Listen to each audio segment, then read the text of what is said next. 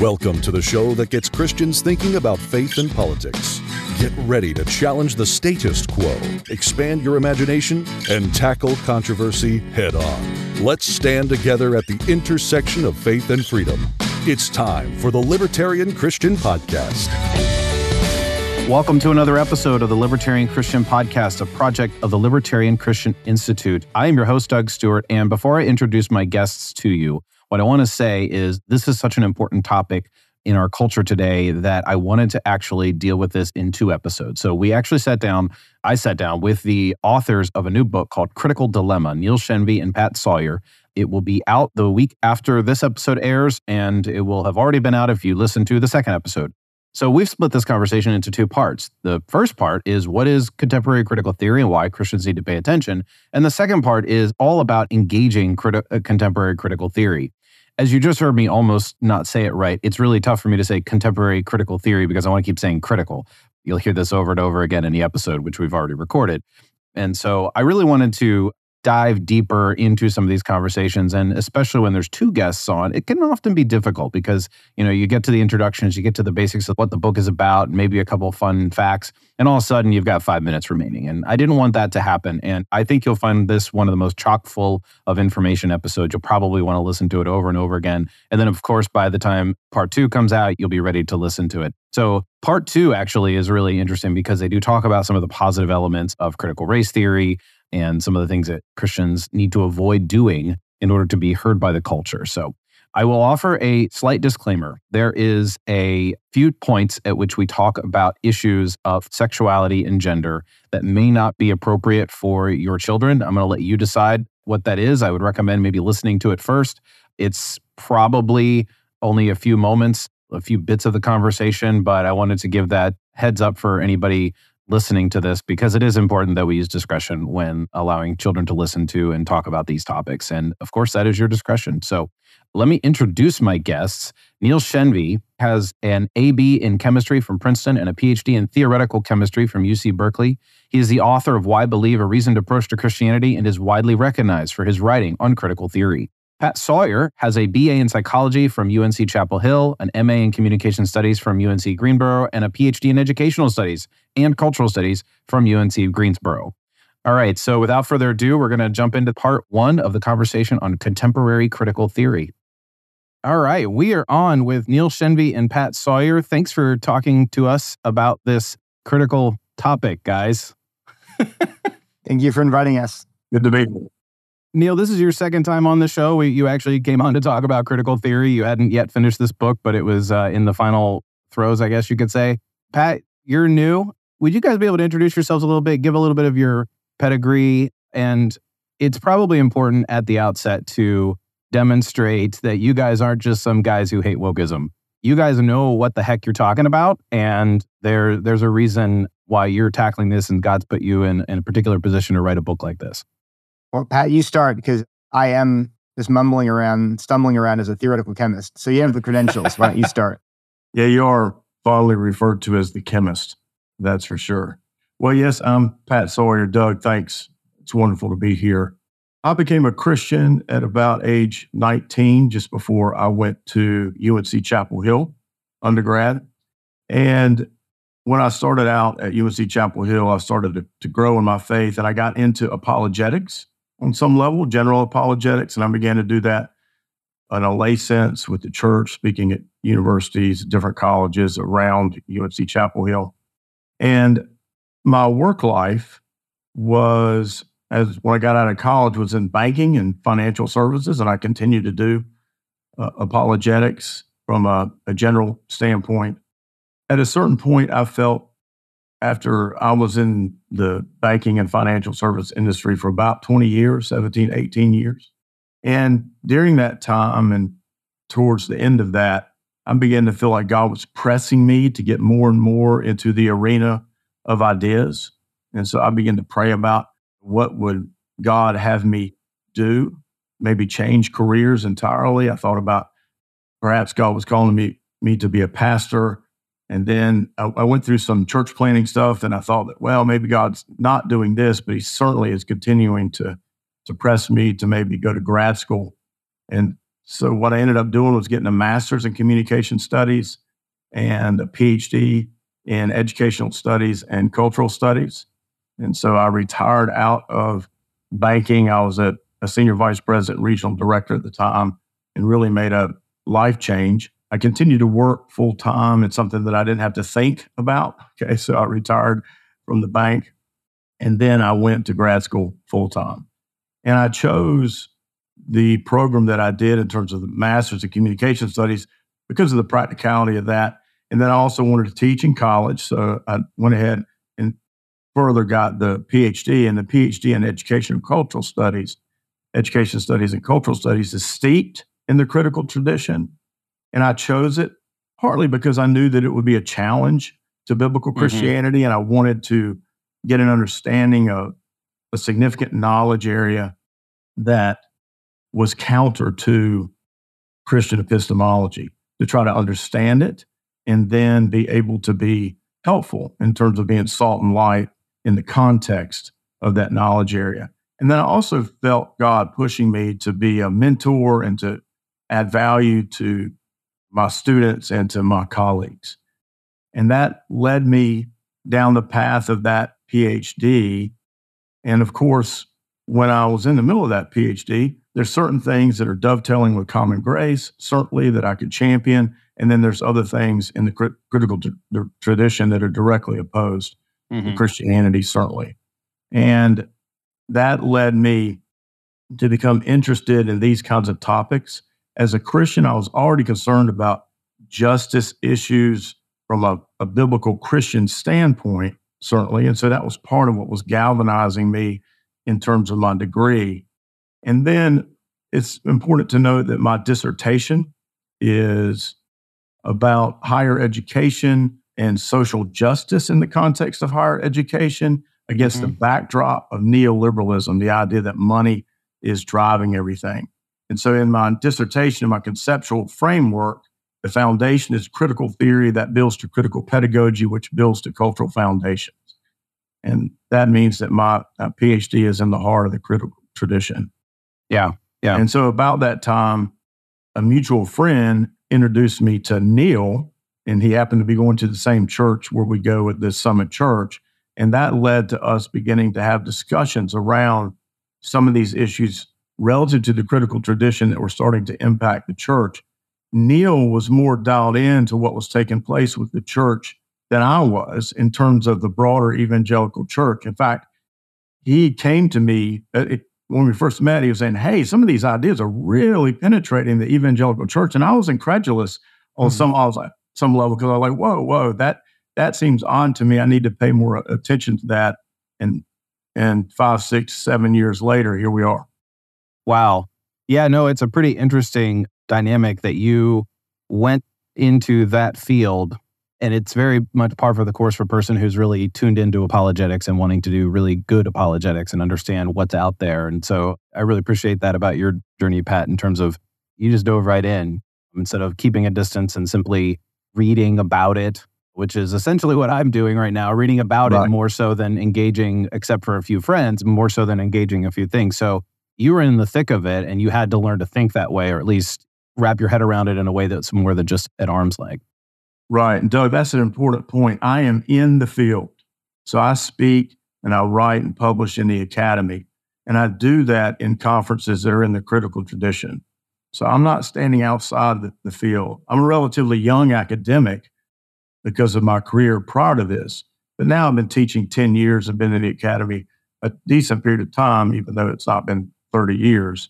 Yeah. But I'm clearly in the tradition and have colleagues and friends and connections in the tradition. Yeah.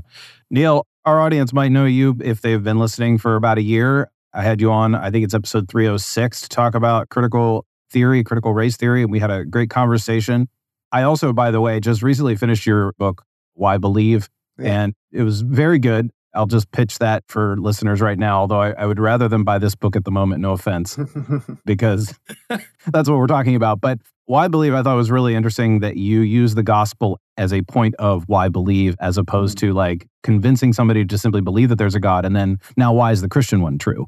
And that was a neat approach. That was kind of a pleasant surprise in a way. because that's not what I would have expected just based on the cover. So anyway, you've written that book. Tell us about some of your academic credentials. Apparently, you're referred to in your circles as the chemist. So we have a chemist on our team at LCI.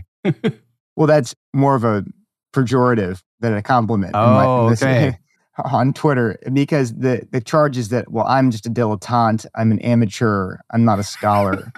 I'm merely a theoretical chemist, which is true. So I'll be concise because I've been on the program before. But like Pat said, outside of this knowledge area, I got a PhD at UC Berkeley in theoretical chemistry. I became a Christian at UC Berkeley in my first year of grad school. And as you said, my main interest at the time was apologetics. And out of that interest came my book, Why Believe, published last year with Crossway. And so it goes through the standard arguments for why is Christianity true? How do we know there's a God, the Christian God? How do we know that Jesus is God's son, that he rose from the dead? And then, like you said, the last section of the book is probably the most innovative, where I talk about how the gospel itself is evidence for the truth of Christianity. It's not just the thing you get to after presenting the evidence. It is the best evidence for the truth of the Christian worldview. So yeah, that book was quite good. And I'd finished the first draft of that book. I think I'd finished it in 2016. Go back on my hard drive and just check. But at the time, I had finished the first draft, and then Pat was helping me pitch it to publishers. And so I met Pat, and we were interested in this phenomenon in our culture and in the church, which has only gotten worse since then. Call it wokeness, call it cultural Marxism, call it critical race theory. We're not sure what to call it even now. No one is. But we began then writing together, and he began directing my reading. So I have tried, like you suggested, to read primary sources. Pat's in the field, and he's telling me, well, read this book, read that book.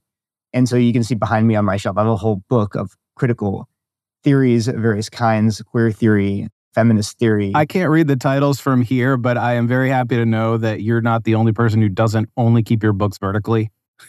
My wife would like me to. She's always getting on me to clean up my study, but I can't fit them. There actually are 2 layers in some places because I can't. Yeah. We have an entire wall-to-wall bookshelf, and I just can't fit the books. And I have people like, oh, this is for show. I'm like, nope. I've read 85% of those books, and the ones that I haven't read fully, I've probably skimmed from and quoted from. Anyway, so what I will say is this. Our current book, Critical Dilemma, which you've co-authored now, it's a secondary source. It's our analysis and assessment of critical theory from a Christian perspective. However, I will say that I'm proud of this book for engaging incredibly heavily with the primary sources. So I think we have over 770 footnotes. We have, without exaggeration, thousands of words of direct quotes from these critical theorists themselves, including block quotes. We're not just pulling out a phrase here. We're letting them speak. And so if you don't have time, I understand time's limited. You can't go and read 200 books on critical social theory. But if you read our book, you'll be hearing critical theorists tell you for themselves in their own words what they believe. And that's really crucial for Christians to get at not just what we say they're saying, but they're actually saying, to really understand their worldview, their perspective, and their ideas. Yeah. Well, just because I know, Neil, you might have actually, if I don't remember all the things that we talked about and what I said about myself and why I was into this topic, but Pat, to get you up to speed or to inform you both, one of the reasons that I was interested in studying at kind of starts with critical race theory, if that's the buzzword that's out there, a lot of people look that up, was because I was hearing a lot of Republican legislators in the past few years talk about critical race theory and then Trump sort of banned it from, I forget what particular executive order or something he did. And so I was seeing things like Governor DeSantis was trying to eliminate critical race theory from curricula and all this kind of stuff. And I was hearing my friends on the left saying these Republicans don't know what the heck they're talking about. Mm-hmm. They're just taking things out of context. They're making this the new boogeyman. And I was like, yeah, that tracks. That typically is what's happening. And so I'm like, let me go find out. I started reading and I'm like, hang on. No, this does seem to be, at least in some part, the threat that they think it is. The common retort, of course, is well, we're not teaching 5-year-olds critical race theory, which we'll get to in this conversation. But that's kind of where I started on this in particular. The other element of that is the social justice element, which we could probably talk about in the second part of this conversation as it relates to the church, which is, I would say about 20 years ago, I was more interested in the social justice aspect of what was at that time kind of the emerging church. And one of the reasons I didn't become a full leftist was because I realized I needed to learn a little bit of economics. I did that and realized, we have limits to what we can do with each other and what we can do to each other and how we can cooperate that are actually within the moral frame of good ethics. So I didn't become a full leftist, but my heart is in that sort of social justice bent. So when I hear my leftists saying, well, critical race theory is things like, it's just teaching honest history, and that all the Republicans want to do is erase Black history and Indigenous history and whitewash it and whatever all those sort of things, the accusations from the left to the right are. And I was like, all right, well, so what do I need to read? And I reached out to some friends and I started reading them, and I'm like, this isn't good. Like, what on earth are you appealed? These are Christians that were suggesting this reading. Yeah. What on earth are you guys saying is true about this?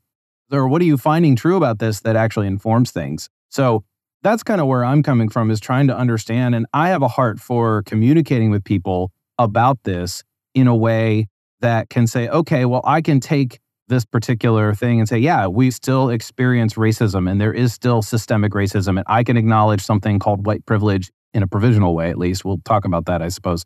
But this whole ideology just doesn't match up. And so what ends up happening, though, is those conversations are really, really difficult. And those conversations are difficult because, first of all, we don't agree on the terms. And more importantly, in my mind, you read the primary sources. So I read Delgado and Stefan. I read that, the primer. It's the seminal and I'm reading text. this. Yeah, the seminal text. And it's easy. It's 120 pages or fewer than that even. And it's not difficult. It's meant to introduce like high school level to critical race theory. Mm-hmm. And I read it and I'm just like, it seems to me that what people like James Lindsay are saying, they're saying that's what they're saying. And everybody on Twitter is saying James Lindsay just doesn't understand the primary sources. I'm like, well, how else am I to read this? Like, racism is a normal, I forget what the definition is, Neil. You probably have it memorized. But normal, permanent, and pervasive. That's the standard how phrase. Am I supposed to read that any way else? Well, you're just reading it wrong because you don't have a critical consciousness or whatever. So it becomes really, really opaque to actually have genuine conversations with people, which is in part why I loved your book, because you do engage these texts. You do engage what they're saying. So have you found the same to be true, Pat, in academia when you talk to people who are actually affirmative of this? Is that something you come across? I would say in the academy, most people are well informed that are discussing this. I would say that, so that in the academy, there's not a major disconnect about what critical race theory is.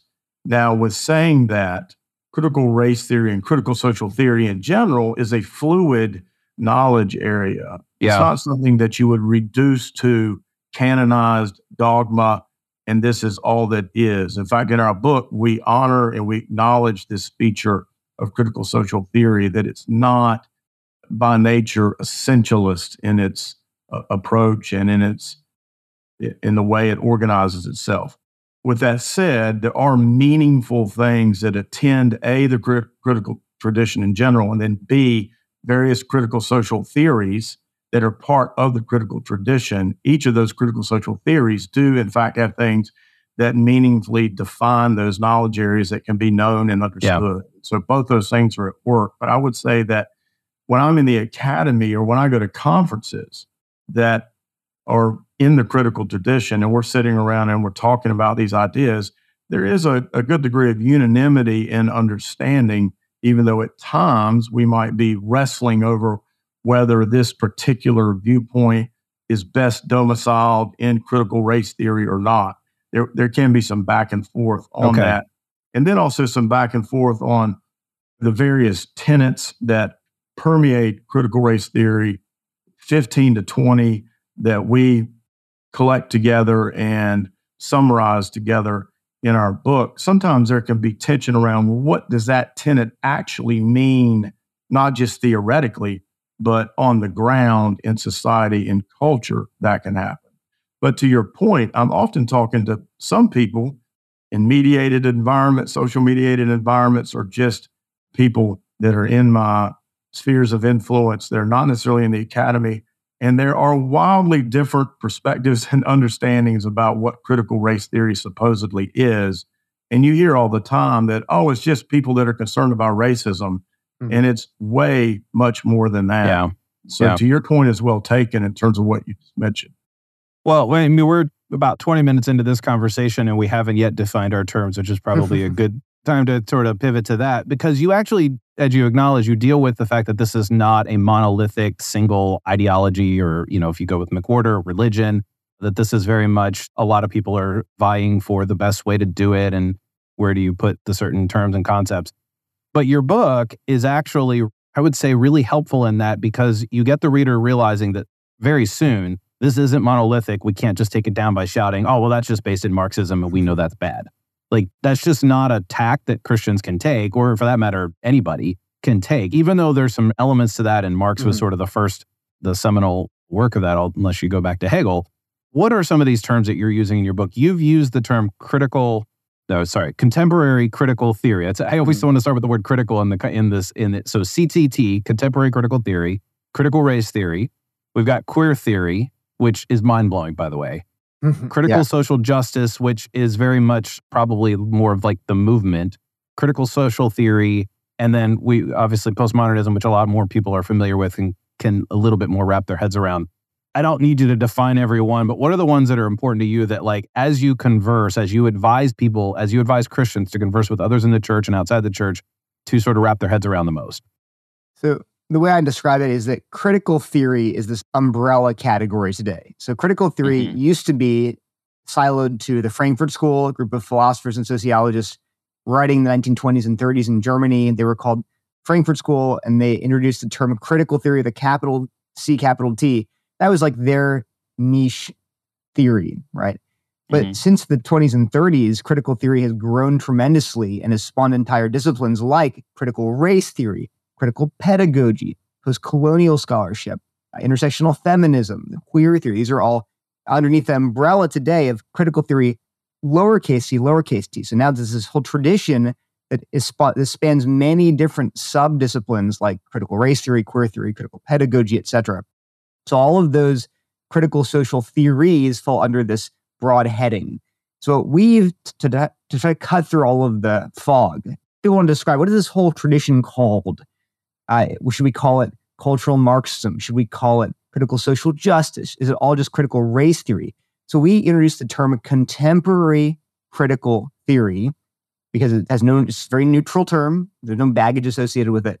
And why we use that term. Clearly, these ideas are part of the critical tradition that started with critical theory. And if you look at that, academics will talk about critical theory today. And they're the form of critical theory that is having the greatest influence on our contemporary culture. So the term contemporary critical theory is a good way of encapsulating all these ideas like intersectionality, equity, social justice, the gender binary, white privilege. All of those terms you're seeing are coming out of this category we're calling contemporary critical theory. So we have like diagrams explaining why we use this term. And one of our big things in the book is we don't focus on labels. Like if you're arguing over whether we should call this thing cultural Marxism, whether we should call it critical social justice, it doesn't really matter what you're going to call it. What matters are the ideas. The labels are less important because people can just swap the labels out. If you say, well, critical race theory is awful, they'll say, well, that's fine. I'm not doing critical race theory. I'm doing anti-racism. Well, anti-racism is awful. Well, I'm not doing anti-racism. I'm doing something else. So it becomes this shell game. And we say, hey, let's cut through the noise. Pick whatever label you want for it. Let's address the ideas and ask, are these ideas at their heart true and biblical? That's the question we should be asking. Yeah. What do you think of the idea that let me defend people who want to sort of slap labels on things like that, because they want to say, maybe a little bit more robust defense of it is like, I use the whole, wow, that's just Marxism or whatever. That's not a really wise approach on the one hand. But on the other hand, sometimes people want to say, well, that was sourced from standpoint epistemology. And we know that that's kind of false because epistemology is broader than whatever it is that we're experiencing. And so they want to ground it in like a sort of foundationalist perspective of like, well, if I can identify sort of the label, even if it's a little bit fluid, then I can say, well, that was founded in this sort of school of thought, and that school of thought got it wrong, and therefore I can sort of dismantle your argument. I think that's why people are drawn to giving labels to things in this particular way, because they could just draw it back to, oh, well, that just came from the tree of Marxism. I know that's wrong, even though, it's actually more than just that. There are two problems. One is that, like we've all been saying, the ideas we're seeing in the water today, on social media, on Twitter, in entertainment, maybe in books that you're reading, popular works, they don't even often use the term critical race theory at all. Say they don't even mention it. And if you ask someone, you say, wait, you just used this word, intersectionality or white privilege, that's actually coming out of critical race theory. They would say, what's that? I've never even heard the term critical race theory. How could I be doing critical race theory, but I've never even heard the term? So when you use a label, if they've ever heard the label before, they will be rightly confused. They'll be like, there's no way I could be doing that. Now, that's a really good point, Neil. Yeah, they're wrong because it's in the water now. You don't have to be reading Kimberly Crenshaw and Derek Bell to be doing critical race theory because you're getting these ideas from MTV and CNN and everywhere.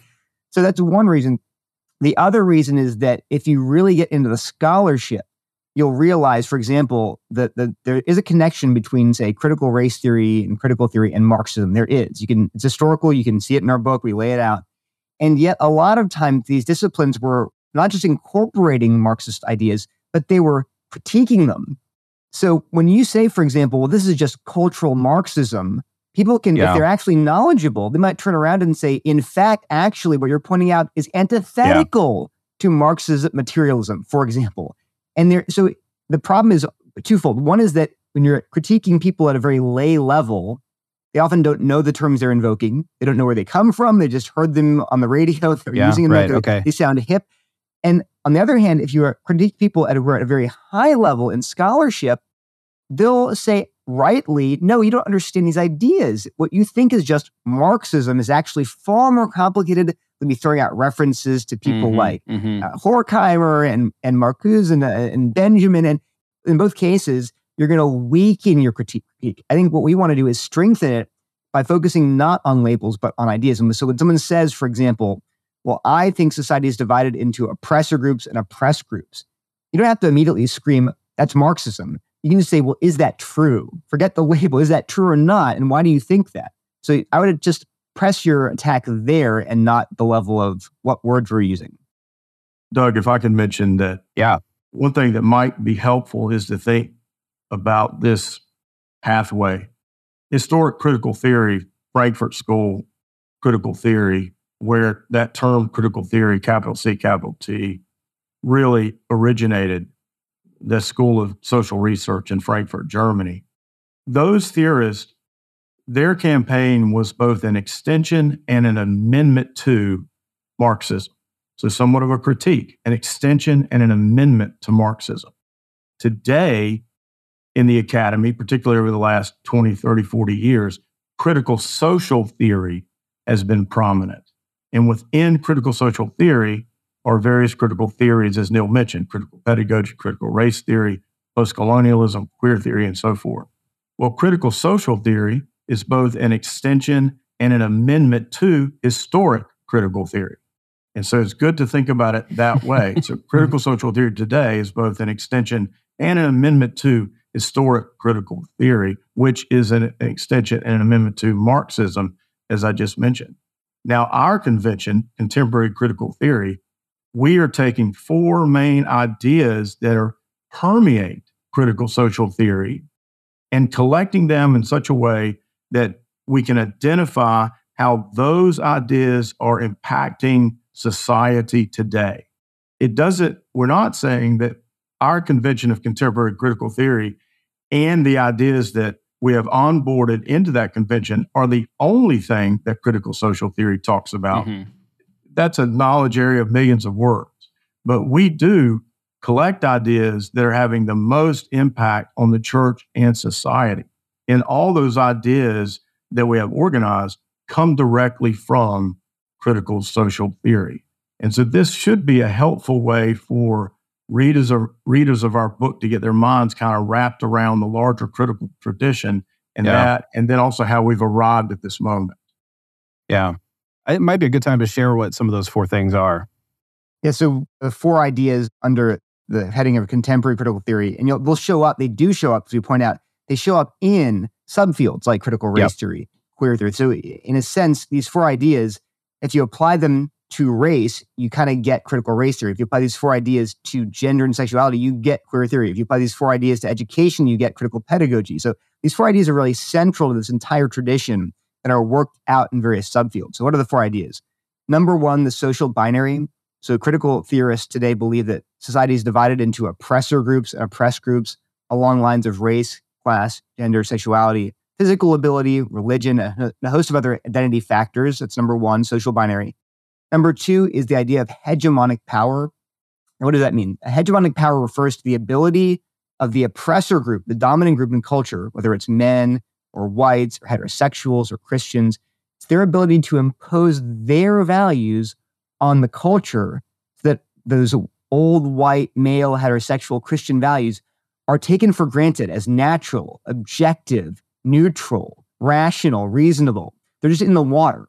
So again, so the hegemonic power is the power of these dominant groups to impose their values on culture in a way that appears to everyone as natural and normal and the default.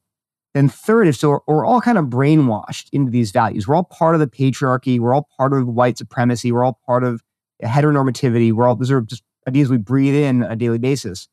And then, so how do you escape that? The third idea is lived experience. So we escape this cultural hegemony of white, heterosexual, middle-class men.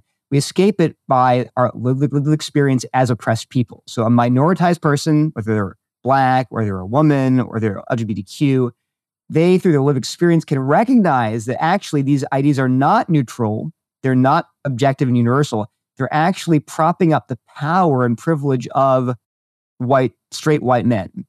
And then they can break out, they can achieve what's called a critical consciousness or a liberatory consciousness. And colloquially, they get woke. They wake up to the reality of their oppression. And then because of that, they have the authority to tell other people about the reality of social injustice. And then finally, the fourth idea is social justice. The goal of critical theory today is liberating these groups from the social binary, breaking down these power dynamics so that no group imposes their values on society. We can all share power and achieve sort of true freedom and liberation from norms and values and structures that hold people down and make them and marginalize them. So those are the social binary, hegemonic power, lived experience, and then social justice. Hey, folks, I just want to take a break from our episode to ask you to consider becoming an LCI insider. We want everyone to feel engaged and excited about what LCI is doing. And the best way to do that is if you become a monthly supporter at $20 or more per month, you will become what we're calling our LCI insiders. You get some free gifts. You get an exclusive Christ is King magnetic lapel pin. They give you 2 copies of Faith Seeking Freedom. We send monthly ebooks months ahead of when they're released on our public website. You can get discounts on our swag on our online store, and you get exclusive invites to our quarterly live streams with the LCI staff. In addition to that, whenever we do publish something like a physical book like Strangers with Candy, we'll also send you those as well. So the best way to stay up to date on what we're doing and to support what the Libertarian Christian Institute is doing, including supporting the podcast you're listening to right now, is to become an LCI insider. So to do that, go to libertarianchristians.com/donate and then choose recurring monthly gift, and you'll be added to our list automatically. Thank you for your support, and I'll let you get back to the podcast.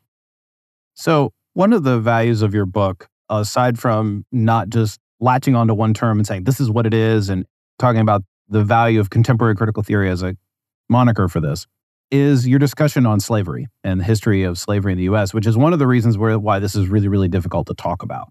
You know, contemporary critical theory isn't just like, hey, we now need to deconstruct and we need to, sort of rethink everything and so forth. There's also a component in U.S. history that makes it very tangible, because there have been oppressors and oppressed in American history, very explicitly and very undeniably.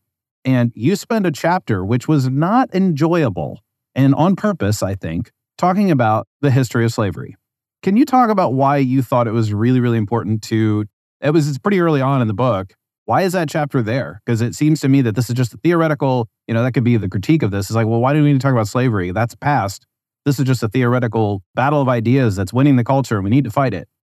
Well, one of the reasons why we talked about it, Doug, is because of the prominence of slavery and Jim Crow in our history in the United States, from our informal beginnings to our formal beginnings as a nation. Slavery, 250 years of slavery and 100 years of black codes and Jim Crow laws has been a tremendous, large percentage and segment of our campaign as a nation. So we would be remiss not to talk about that dynamic and the reality of issues today that are still relevant to today relative to racism being prominent and being part of our fabric today are directly related to that history. And we recognize as Christians how egregious and evil and wicked that history is. And it just so happens in our context of our nation, whites have been oppressing blacks in a myriad of ways relative to that history. And that's not been reversed. You don't have the same thing going on there with blacks oppressing whites. And so we really have to understand what our history is about. Now, when we look at world history, when we look at societies across the planet, then every skin tone and every ethnic group is oppressing every skin tone and every ethnic group.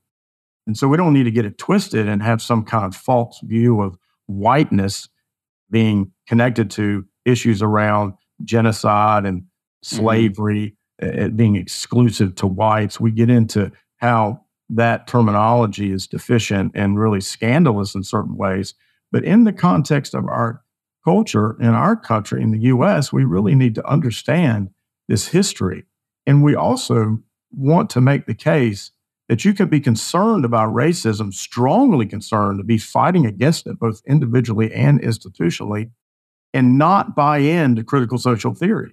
You don't have to buy into critical social theory or critical race theory to be someone who is strongly against racism and making a difference against racism. I'm someone who has been involved in protest when there has been corruption in the context of police relative to issues of race. And I've engaged in peaceful protesting in my community to try to fight against racism when it has actually happened and risen to an institutional level. So since Neil and I are sympathetic to these dynamics and these concerns, we had to include that history.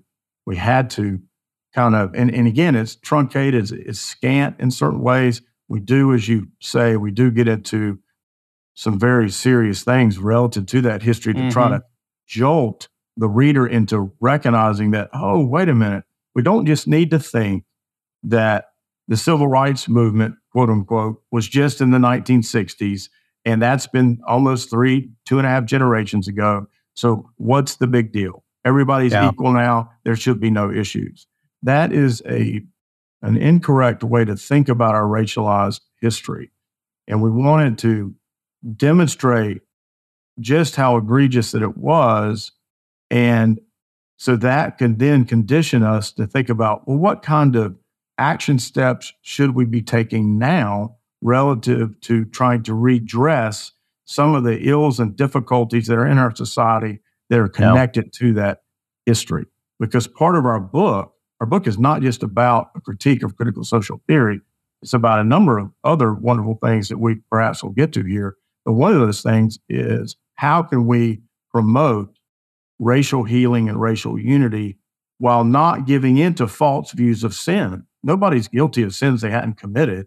So we can't onboard that kind of historical oppressor mentality associated to whites. We can't onboard that bad thinking, but at the same time, we still need to take actions against the prominent sin of racism in our culture. Yeah.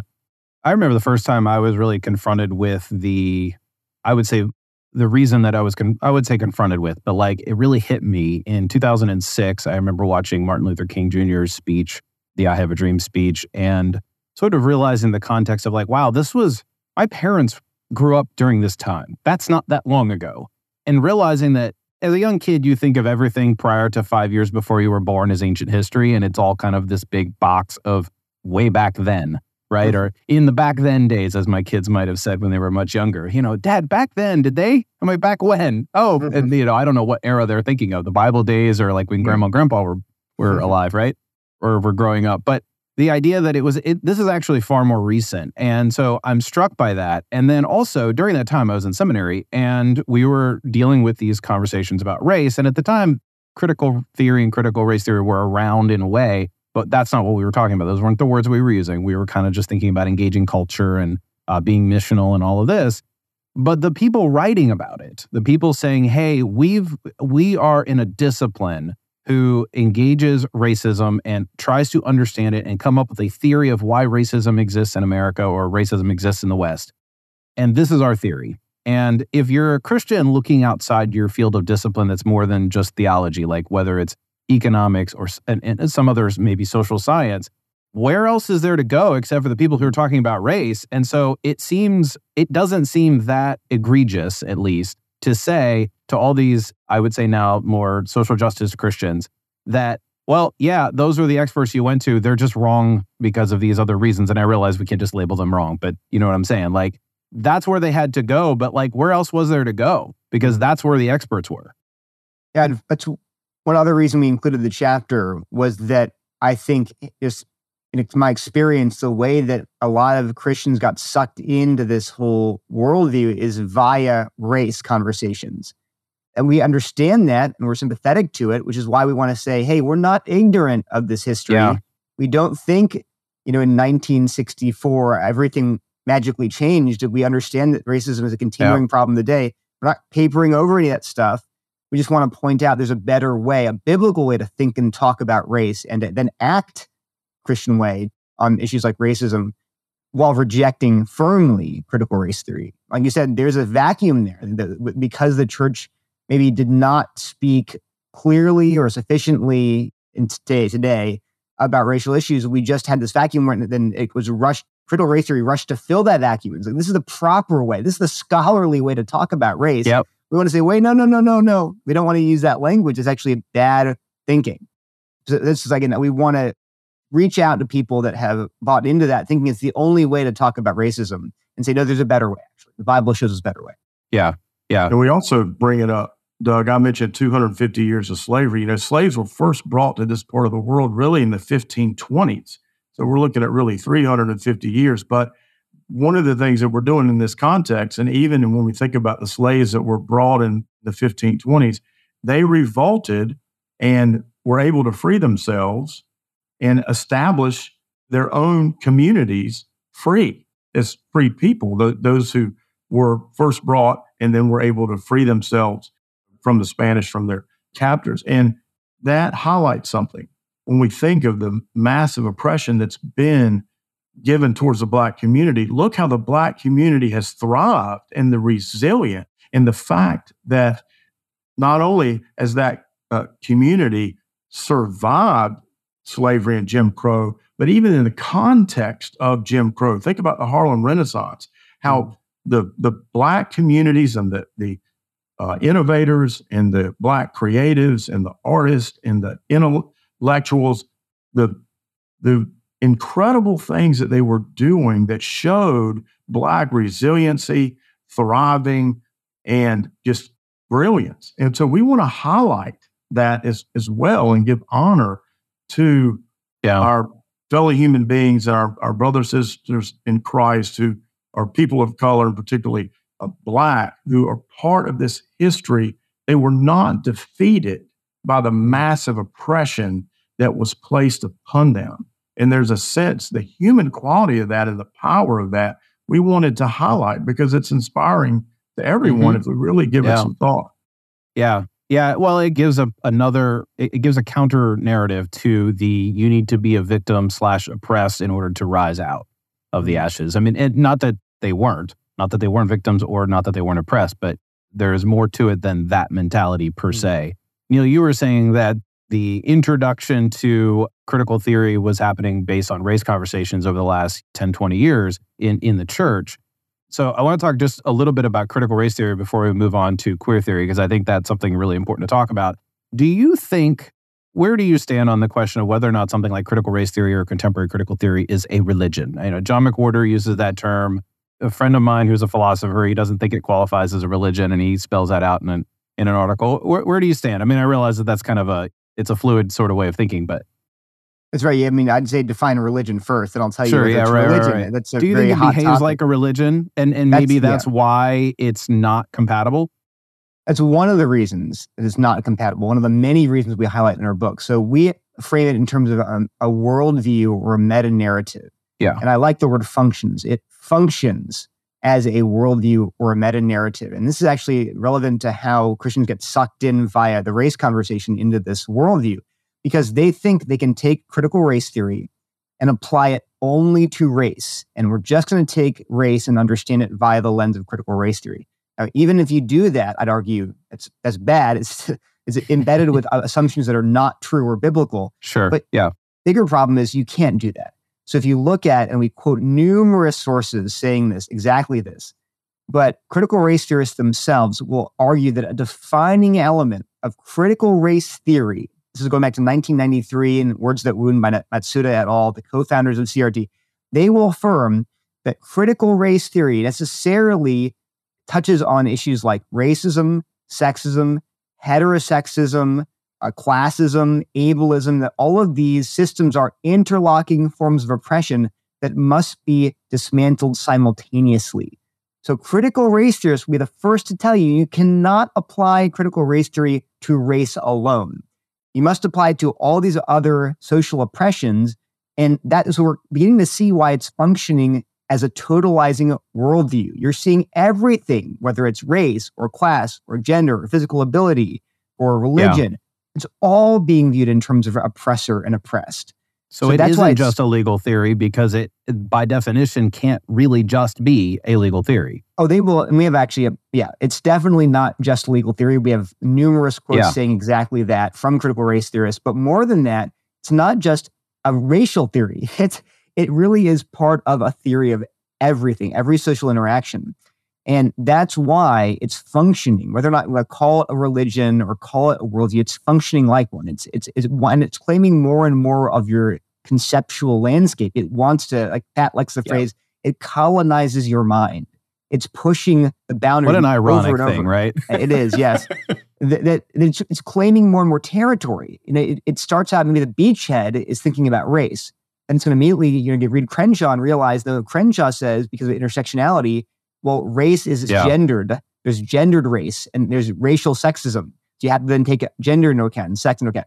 And then you'll realize that Derek Bell, in a speech in 1995, talked about how sexuality is another axis of oppression. We have to talk about race and gender and sexuality as different locations for social oppression.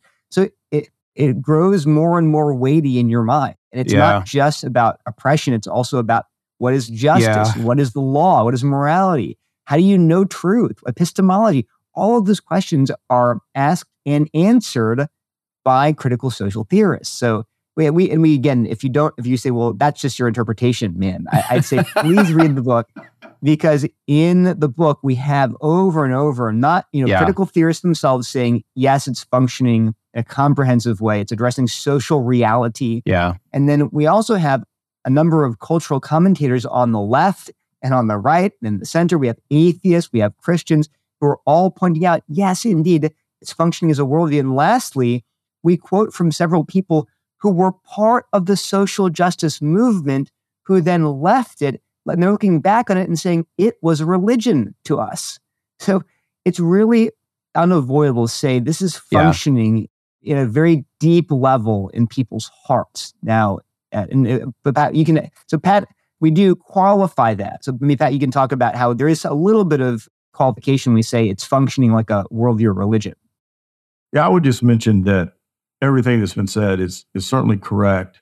We also, Doug, mentioned as well that critical social theory, or a certain critical social theory in general, or a certain critical theory, does not necessarily have to function as a worldview for everyone that may intersect with it. So we're not superstitious, okay?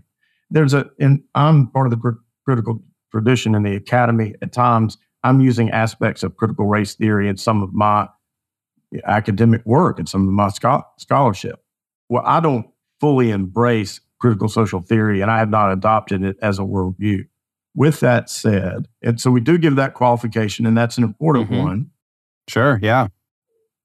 At the same time, it's exactly as Neil has articulated here. This is a comprehensive knowledge area. The more you embrace it, it will become a functioning lens in terms of how you see the world. What is critical theory at the basic level? Critical theory is a method of analysis of the social world that prioritizes power who has it, who doesn't have it, and why. And those who are left out of power, according to the goals and ideals of critical social theory, those are the marginalized and the disenfranchised. And the campaign of critical theory is to emancipate and to enfranchise and give power to those who are outside of the status quo and outside of power. So if that is going to be the approach, then critical social theory is going to address issues of epistemology, how we know what is true. It's going to address issues of ontology, what it means to be a human being in the world. It's going to address issues of phenomenology, lived experience, our day-to-day lived experience. Well, if you're addressing those big categories and you're answering questions in those categories, now you have a meta-narrative and you have a worldview. It's undeniable. And the colleagues that I intersect with, we talk about the issue of, is this a religion? The colleagues that I intersect with in the critical tradition that are very pro-critical social theory, well, what are they doing? They're reading texts that are part of critical social theory that they strongly revere. They're listening to and watching and paying attention to and reading various philosophers and theorists and sociologists and that are in the critical tradition, and they're heralding them. They respect them greatly. They're listening to them, not just audibly, but in terms of how they're orchestrating and structuring their lives, in terms of interest, in terms of the knowledge that they're growing in. And so this becomes a lens to kind of understand the world. And then when you're at that place, you're certainly at a place of having characteristics that touch on religion without question. And so the claim that is being made here that you've acknowledged is true. It does operate from a religious standpoint for a number of people, whether they identify it that way or not.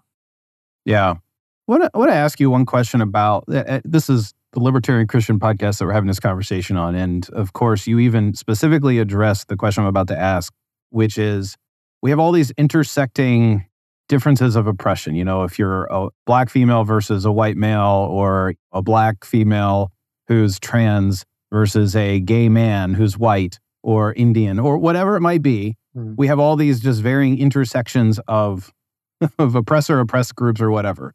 And a libertarian and a conservative, and I mean, most people in the sort of the classical liberal tradition generally would say, well, this is why we need to just base it all down to everybody's an individual. We can, we don't want to identify people based on their race or their tribe or whatever else. We just need to treat people as individuals. And that doesn't really, that's not where it leads when you're doing critical theory. And why is that the case? Because that's it seems very like a natural, like if you think like classical liberal, you're thinking, oh, well, great. We need to not treat people based on these tribes.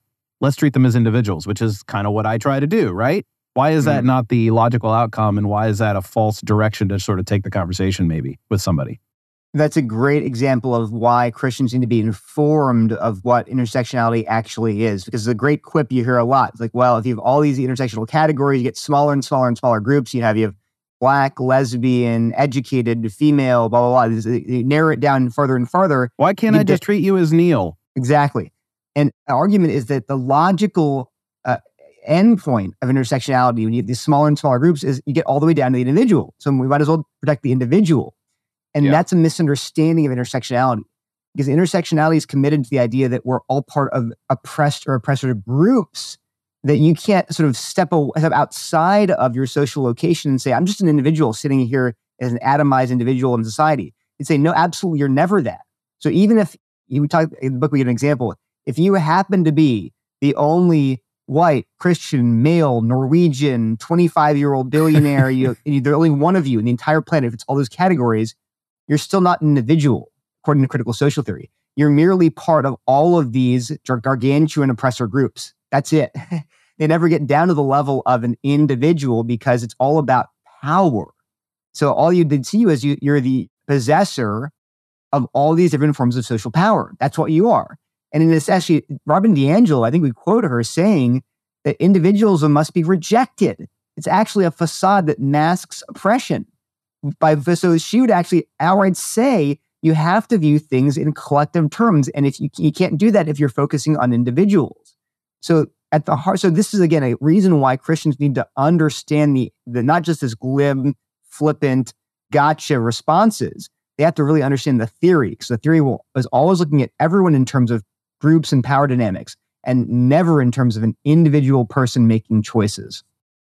And Jeez. D'Angelo says that in White Fragility, Doug, in the context of being pro-identity politics, actually pro-identity politics. So individualism is rejected in terms of a way to think about society and communities and culture. And that's a pronounced approach, but it's one that is not a secret to this campaign. And I did want to mention that we engage over 200 primary sources when it comes to critical social theory. So we are having a range of critical theorists, some that are directly involved in their specific actual critical social theory knowledge area, and then others that are engaging in more broader things like anti-racism, critical social justice.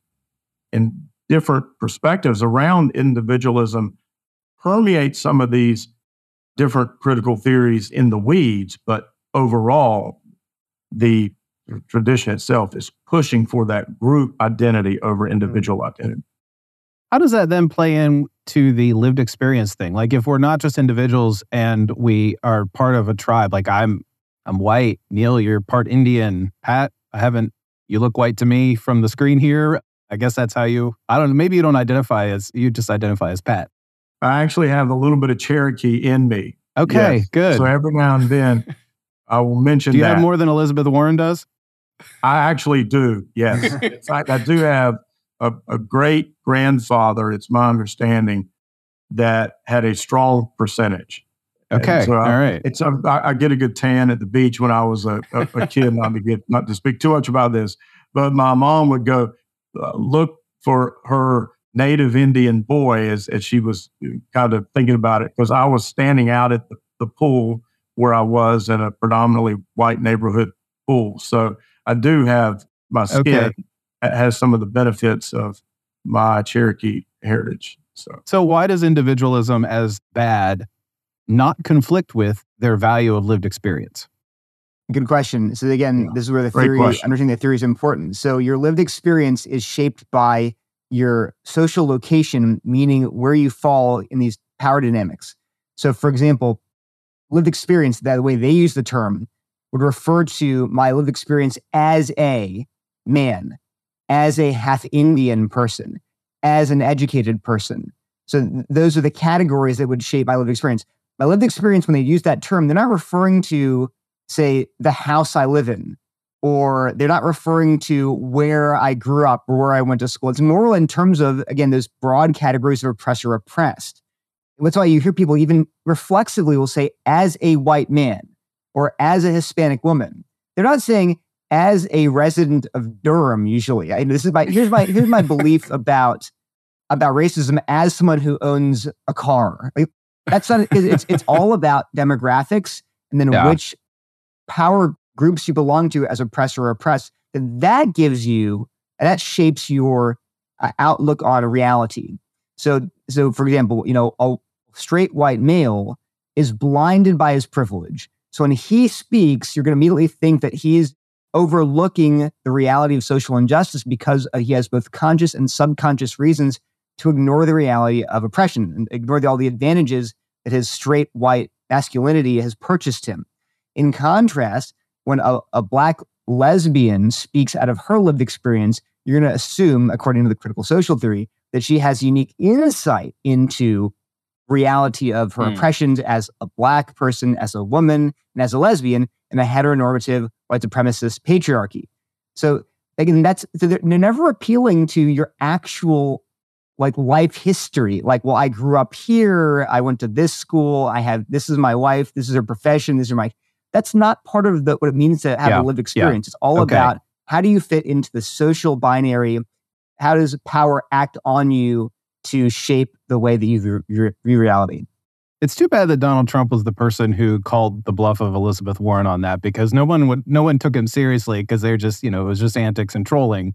Whereas it seems like her being called out on that, going and getting a test, and it shows up way less than she was claiming, as a white person claiming oppressor group. You'd think that would have sort of diminished in the minds of those who think that lived experiences gives you some sort of purchase on authority.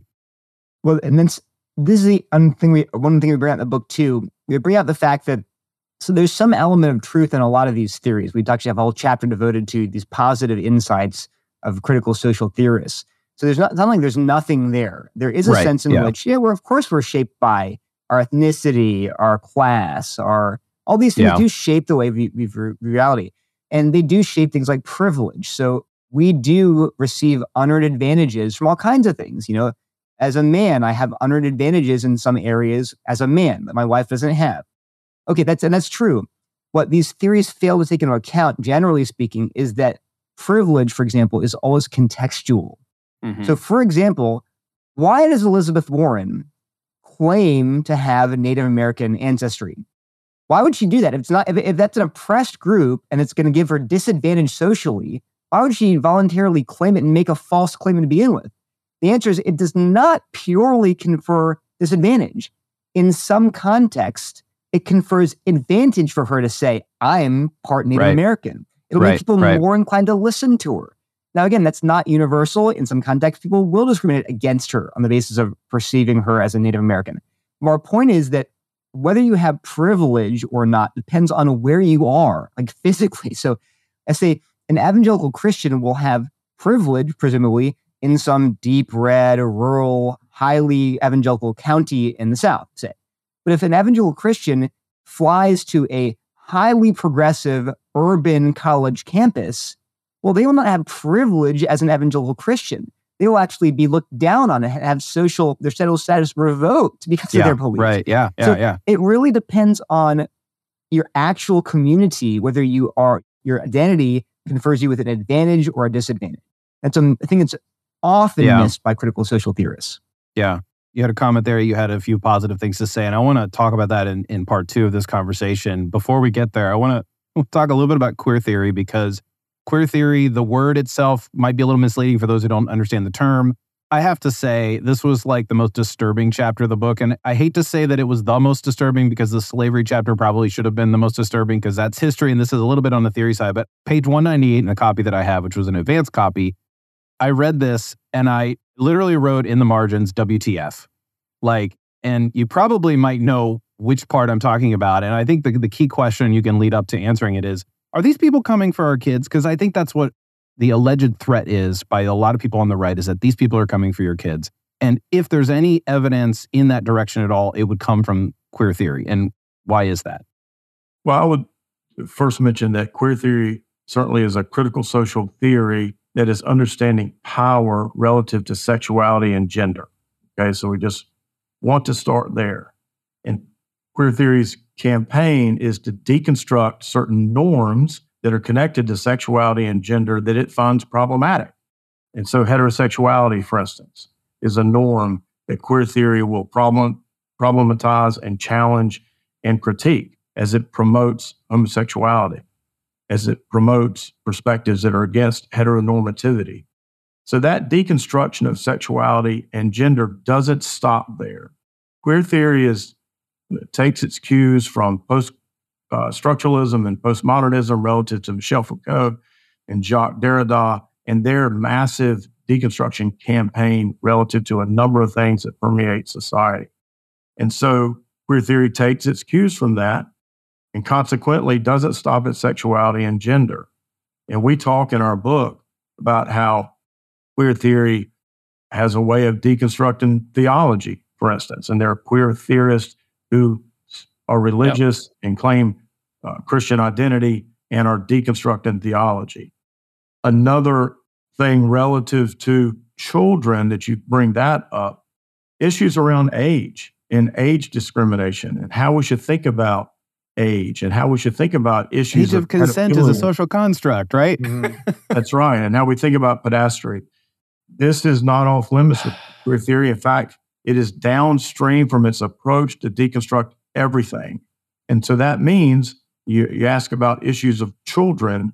Queer theory is taking seriously this idea of whether children should not be discriminated against as it pertains to sexuality. So what they mean by that is, should we now be thinking about sexuality in children in ways that are radically different than what society has traditionally thought in terms of protecting children from sexuality and protecting children from those kinds of themes.